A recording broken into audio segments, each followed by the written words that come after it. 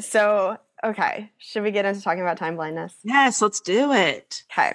So just a quick definition. This is from Healthline. Time blindness is when one is not aware of the ticking of time, and as a result, they often struggle to use time effectively. If you are tuning in and you are neurotypical, time blindness is the inability to perceive time normally. It's really the inability to perceive time. We don't sense time in the normal fashion. Very long periods of time can feel very short periods of time can feel very long. I'm consistently on time for my shows. When it's a professional thing, I feel like something changes in my brain and I'm able to really focus and make it happen. But like getting to appointments, meeting up with people, things that maybe feel a little less high stakes, I tend to run pretty consistently like 5 to 10 minutes late. Basically, all my life, I've felt like I'm running out of time. And I remember saying this all the time to the people around me. Like whenever I was stressed, I'd break down or whatever, my mum would be like, "What's wrong with you?" And I'd just be like, "I'm running out of time and I just have so many things to do." You guys want to know about time blindness? Here's an example that just happened. So I saw that it was like 12:30 and I'm like, oh no, I have to film a video before 1 o'clock when I'm supposed to post. And then my alarm for 1 went off like 2 minutes later because I've been sitting staring at the wall. The point is, it just seems like time is slipping away from me always. That's time blindness.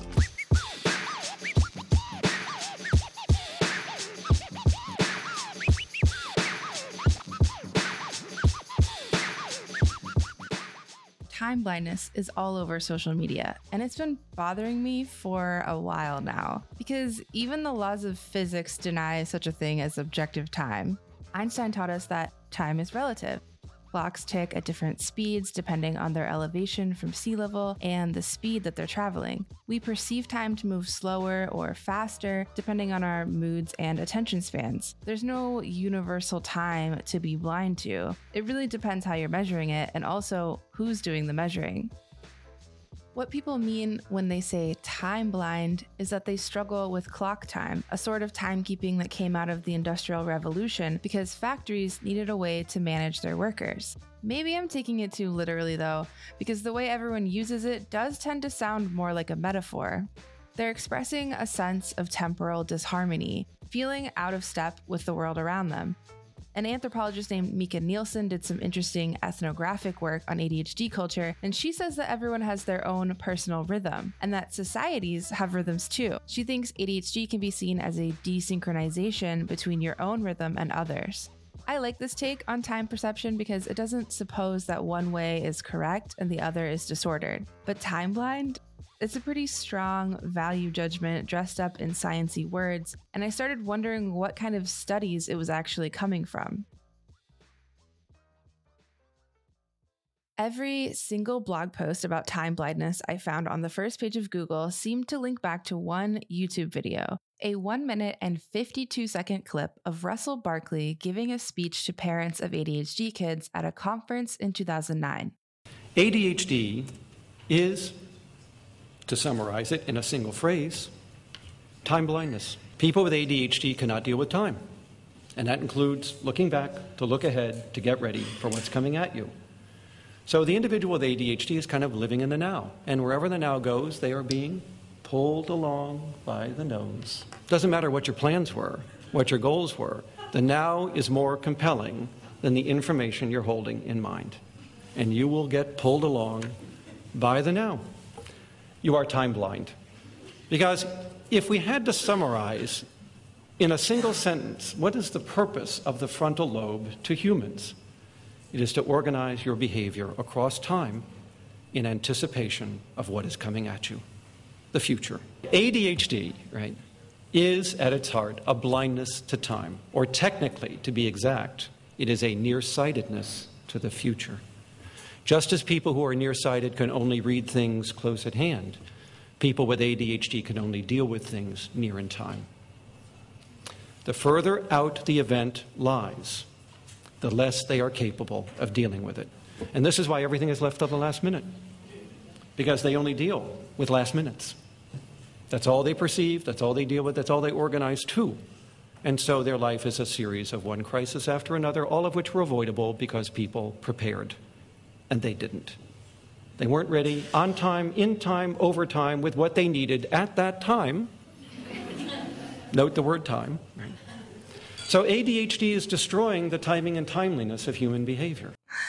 Oh, the drama. Putting aside the profoundly condescending tone of the speech, what Barkley is saying is not just that ADHDers are time blind, he's defining ADHD as time blindness. This is something he started writing about in 1997 with a paper called Attention Deficit Hyperactivity Disorder, Self-Regulation and Time, Toward a More Comprehensive Theory, in which he attempted to redefine ADHD from a disorder of hyperactivity to a disorder of self-regulation and impulse control. This paper was just theoretical though, so it was time to go to Google Scholar. There I found quite a few studies Barkley had done on the subject, but the conclusions weren't nearly as definitive as he likes to present them. First, I need to explain how these experiments on time perception generally work. There's a few different kinds of perception they're trying to test. There's time estimation, where a researcher will start and stop a stopwatch, and a participant will have to verbally say how long the duration lasted. There's time production, where the participant is told, for example, how long a light should stay on, and they have to estimate that duration without a watch. And there's also time reproduction, where a researcher might turn on a light for a certain amount of time and then turn it off, and the participant has to try to do it themselves for the same amount of time. That last one takes the most mental energy because it involves more attention and working memory. In a 2001 paper, Barkley and friends summarized the existing literature like this, quote, "A number of studies have found deficits in time production and reproduction in ADHD children and adults, while most have found no deficits in time estimation. Others, however, failed to replicate these studies. Studies of adults with ADHD have likewise noted impaired time reproduction, but not estimation." They conclude the paper by saying, quote, "Greater errors on reproduction than on estimation tasks across studies may result from the time reproduction task being more taxing of attention allocation and working memory, as noted earlier. But this disparity in the results of the two paradigms may also suggest that the perception of time durations is not actually impaired in ADHD, given that they can successfully estimate durations." This paper doesn't say ADHDers are time blind at all. It actually says the opposite. ADHDers can successfully estimate durations. This doesn't support the popular notion of time blindness, at least in the way people are using it online. It's really the inability to perceive time. But that's just one study, and it's from 2001. So I dug a little bit more.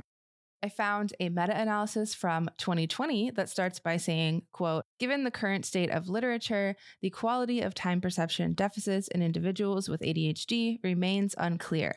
So doesn't seem like they've exactly figured it out in the last 20 years. There appears to be a heated debate going on about time intervals because some studies look at short windows on the scale of milliseconds and others look at longer windows like 5, 10, or 12 seconds. This study says that some researchers have found intact time perception for all kinds of intervals, while others found the opposite. And researchers debate what this means because different time intervals involve different brain processes. Long intervals require working memory to get involved, where the short ones, like milliseconds, don't.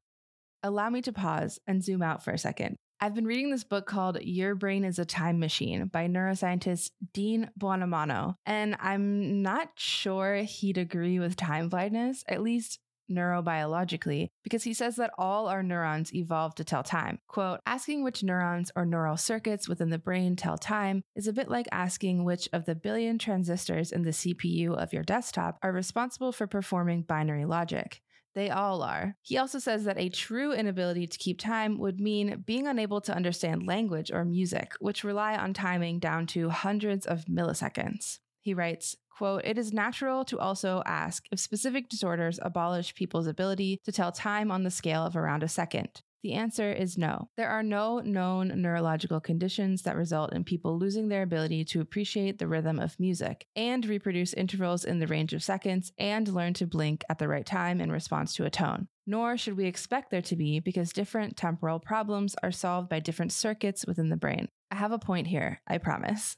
I found a study from 2002 called Evidence for a Pure Time Perception Deficit in Children with ADHD that claimed to have found, quote, "a deficit in children with ADHD in their ability to discriminate between brief intervals of time which differ by only several hundred milliseconds."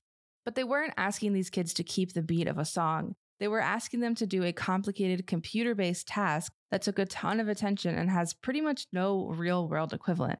When people talk about time blindness, they're not talking about their ability to tell you which colored dot stayed on a computer screen the longest down to the millisecond. They're talking about constantly running late to appointments. Experiments like this just aren't super applicable to everyday life, and I'm hesitant to say that they're evidence for very much. That study, by the way, also said they found no evidence for deficits in longer intervals of time estimation like 5 and 10 seconds when compared to controls. A 2009 study called Impulsiveness as a Timing Disturbance says some of the most consistent findings have to do with very short intervals, but results from time estimation and reproduction tasks are less consistent. They also write, quote, ADHD children show poor intertemporal choice in gambling tasks. There's one more kind of experiment I haven't told you about. It's called temporal discounting, and it's basically a fancy word for delayed gratification. It also has a lot to do with gambling.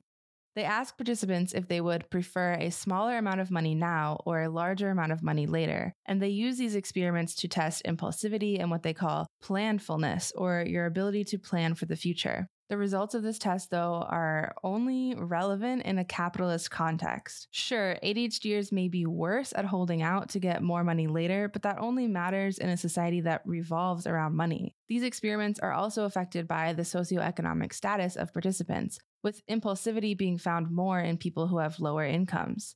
That makes sense. If you're poor, you literally can't afford to hold out for the bigger reward. These experiments do not happen in a vacuum, and I think it's a little bit sick that they're testing children's gambling abilities and calling it serious research, but such is the world we live in, I guess. Another angle that's been argued for the neurology of time blindness, of course, is dopamine deficiency. They've done a bunch of research on this, and they have come to the conclusion that judgment of time is controlled by midbrain dopamine neurons. And as we all know, the hallmark of ADHD is that it is due to dopamine deficiency in our brain. But this doesn't make sense when we consider what Buonamano said about all our neurons evolving to keep time. There's not just one neurotransmitter involved in time perception. One of the studies I mentioned earlier, the 2020 meta-analysis, addresses this theory. Basically, the idea is that dopamine, quote, tunes the activity of the internal clock. So less dopamine would mean a slower clock. But they say that this doesn't add up when you look at their findings, because that would mean ADHDers always overestimate time, which hasn't been consistently found. Back to my original question, is there scientific evidence for neurological time blindness in ADHD? Based on the studies I found, it doesn't look like it would be accurate to say so. There is evidence that some people struggle with specific experiments designed to test irrelevant tasks in a laboratory setting, but even that evidence is conflicted, with other studies finding the opposite or original studies not being replicated. Barkley can say whatever he wants because he's a famous doctor and his word is taken as gospel. Barkley is non-specific when he talks about time blindness, as if there is some universal time we're all running on. But what he's really talking about is his struggle to keep clock time, to manage the temporal and developmental expectations of a capitalist world. So time management, it becomes a major deficit that just gets worse and worse with age because life becomes more time sensitive with age. 3-year-olds don't have to manage time. 30-year-olds are incredibly time sensitive. Most of your day is filled with deadlines, schedules, promises, commitments, bills.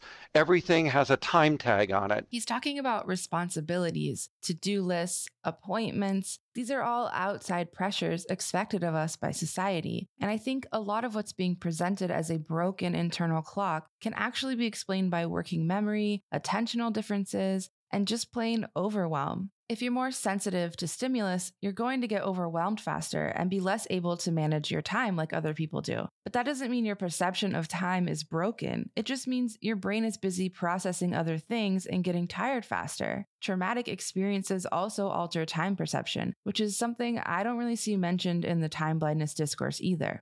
There is no denying that ADHDers have a troubled relationship with time, but I don't think calling it a broken internal clock is the only way we can conceptualize it. Disability scholars often refer to it as crip time.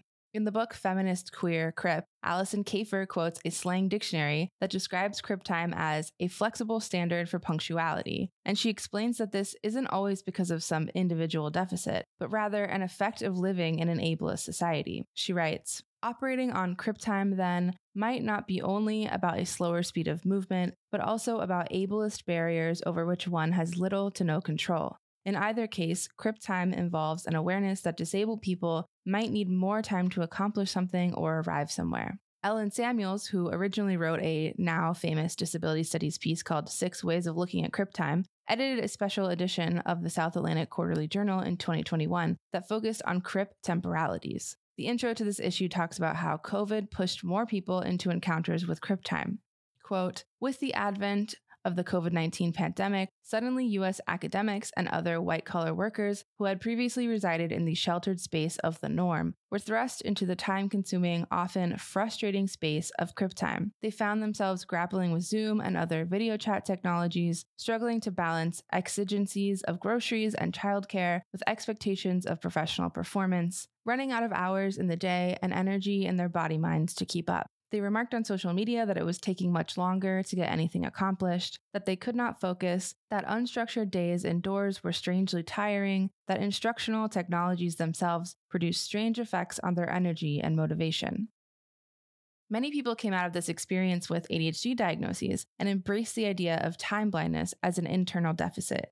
But I think the concept of crypt time opens up more ways for us to think about how relational this truly is, how we are disabled by the clock and its standards for normalcy. I've called it snail time or slugging. Marta Rose likes to call it spiral time. But I think instead of embracing a pathologizing concept like time blindness or denying that we struggle against clock time, we can come up with our own ways of understanding these experiences that acknowledge how we're affected by expectations and oppressions. I specifically wanted to look at the scientific literature for this episode, but there are plenty of great cultural and philosophical arguments to be made against time blindness as well. And just for the record, I don't think we need scientific evidence to prove that our experiences are real. I am a chronically late person, and I have been my entire life. I almost got held back in high school because I had so many tardies and absences, so I get where everyone is coming from. I know what it's like to feel like you're always running out of time, but I also don't think time blindness is an objective thing because ultimately it's being measured against what we consider to be normal. Time blindness is the inability to perceive time normally. People are being told that they have a broken internal clock, when really it's just a misfit between their body's rhythms and the clock's demands. I think we're going to have to explore the cultural and philosophical implications of time blindness in a part 2. Let me know if you have questions, suggestions, or ideas about this. I love reading recommendations. Thank you for listening and stay sluggy, my brethren.